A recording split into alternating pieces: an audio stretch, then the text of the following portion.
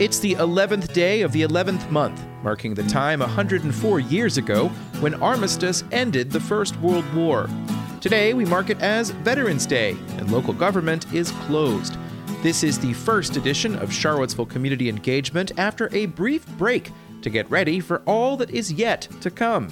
Today, though, is a good day to look back on all of those who have done so much to get us to this point. On today's program, a roundup of election results from the area, Albemarle County recognizes Veterans Day, and Charlottesville City Council gets a report from Interim City Manager Rogers and discusses recent violence downtown and possible solutions.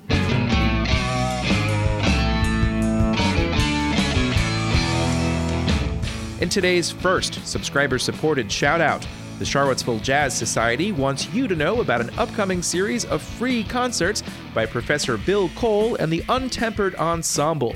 The Untempered Ensemble are artists in residence at the University of Virginia Department of Art and will give 3 free concerts the week of November 15th. That's next week. The group includes members of Indigenous American, Asian American, and African American descents. The musicians play a wide variety of wind, string, and percussion instruments from 6 different continents, offering audiences the opportunity to form a world view of sound. The shows are listed in the newsletter, and you can find more information about Professor Bill Cole and the Untempered Ensemble at arts.virginia.edu.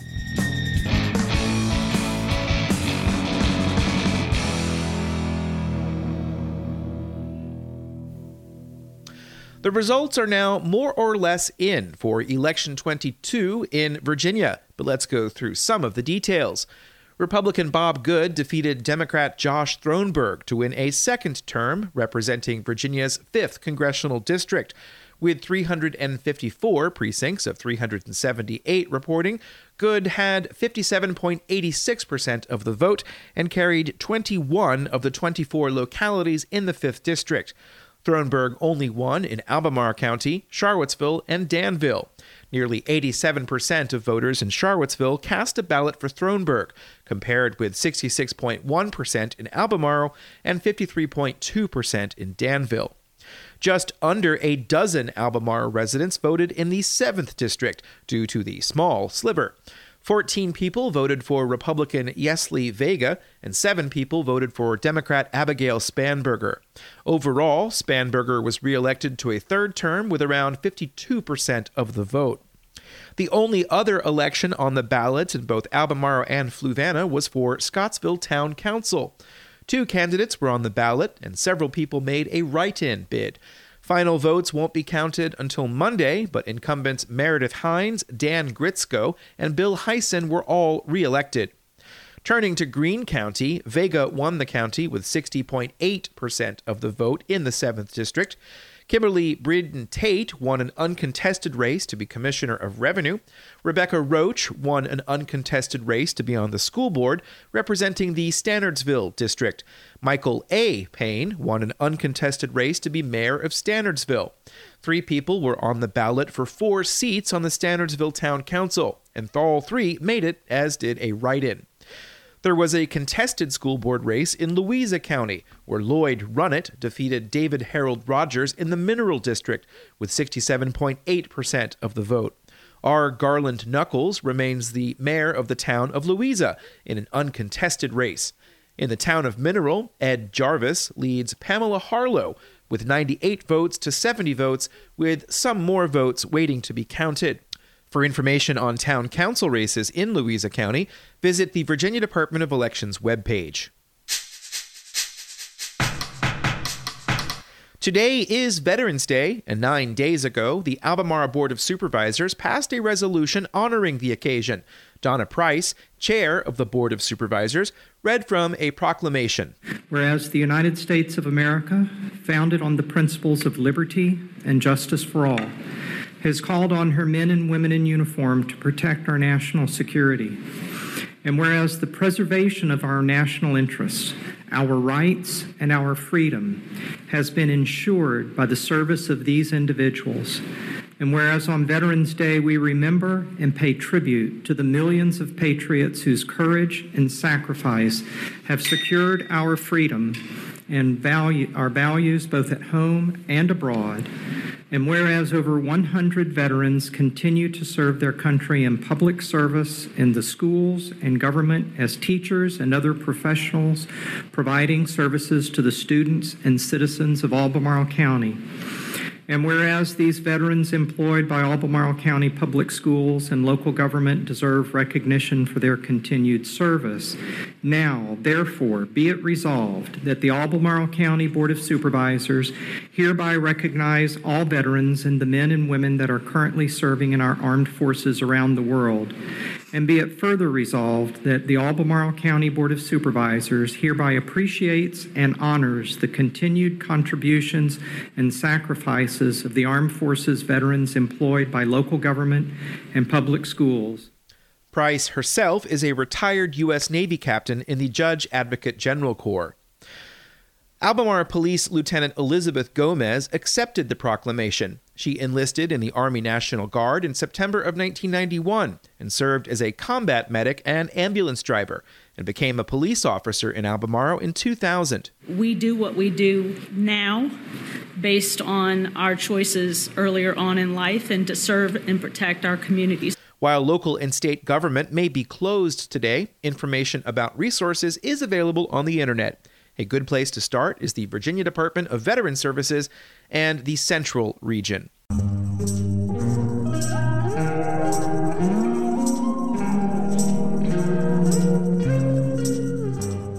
You are listening to Charlottesville Community Engagement, and in today's second subscriber-supported shout-out, UVA Lifetime Learning Office of Engagement has an event this Saturday morning for readers following climate action and resilience planning.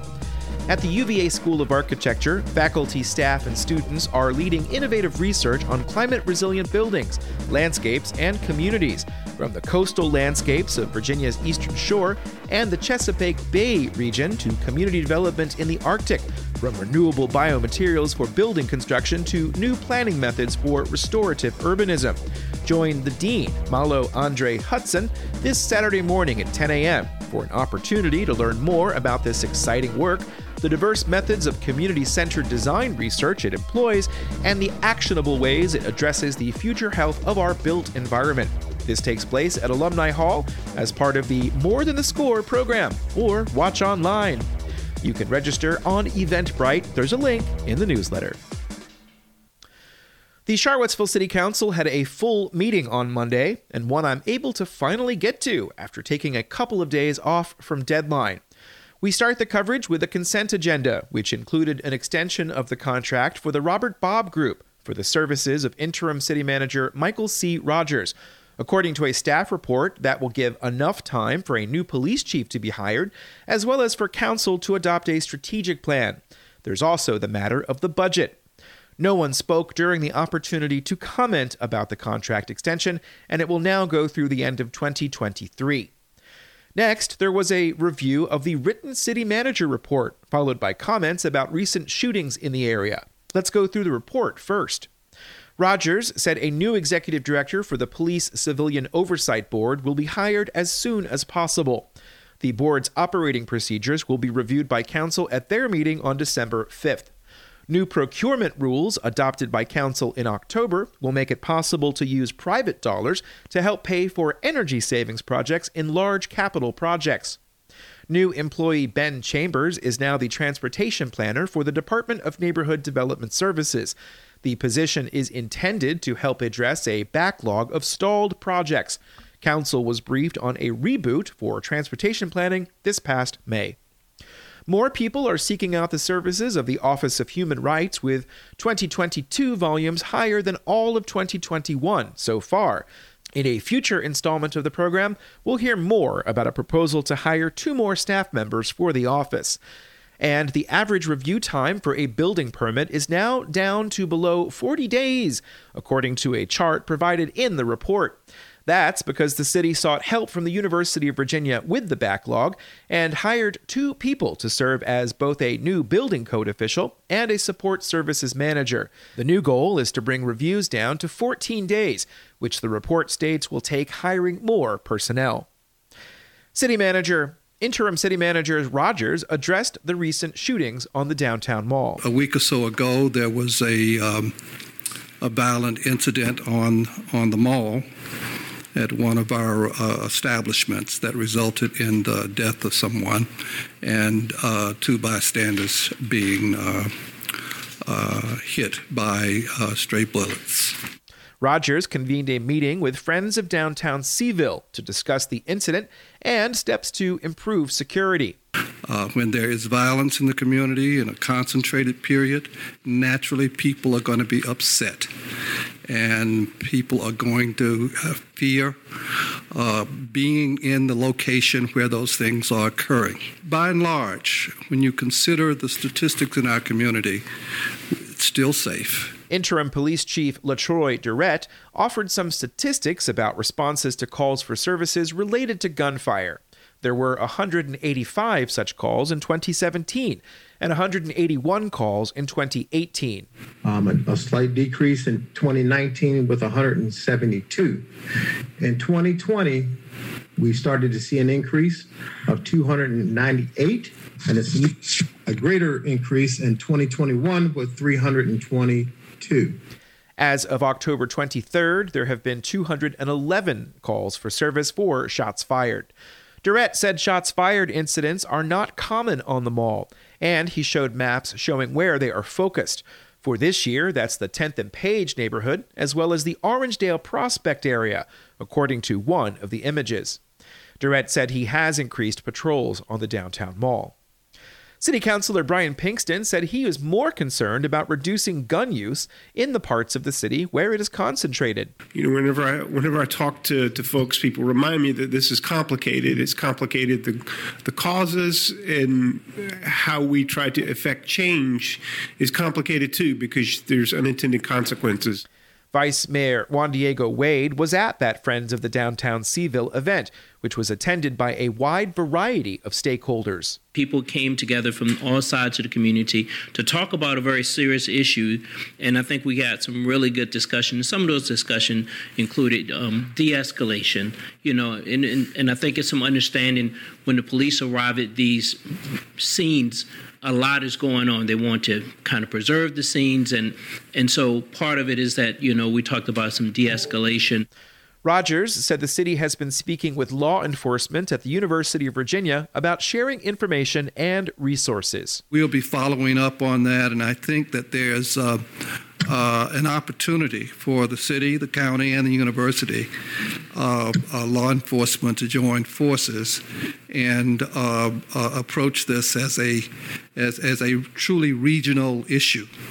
During Matters from the Public, several people addressed the issue, including Emily Morrison of The Front Porch, a music training entity with space on 3rd Street Southeast. My staff would benefit from de-escalation trainings in the event of a conflict near our building so that we can know what to do in the event of an emergency. More from this City Council meeting in future installments of the program. And that's it for this installment of the program. We begin the end with a humbling confession. I got the beginning of the November 8th newsletter wrong by writing without actively engaging my brain. Election Day is the first Tuesday of the month, unless it's the first day of the year, or something like that. I'm not going to correct this error, but will lead people to this blurb instead. These blurbs come at the end of a lot of writing, usually, but is it possible I made this error just to bring new readers to this point? Possibly. The point of this section is to thank subscribers and point out that Charlottesville Community Engagement is a service of Town Crier Productions, a company formed to help me write as much as possible. Sometimes that does mean taking a quick break to refuel, which I did Wednesday and Thursday. If you want to know when the next edition might come out, do consider joining the chat function in Substack. This is still a work in progress, but I am exploring non-Twitter alternatives. I seem to have stopped writing the script at this point, and so I'm just going to riff. maybe I will raff. Maybe I will be rife with nothing to say. However, I can say that I am now using a separate computer thing to make the narrations happen. This allows the sounds to be a little bit different than they were before. I am not sure why I am telling you any of this, except for this is what happens when I don't write out the script. I tend to just do things, and I don't know what I'm going to do except for just end this by saying thank you for listening, and we'll be back with another installment of Charlottesville Community Engagement in the near future. Thank you for listening. Goodbye!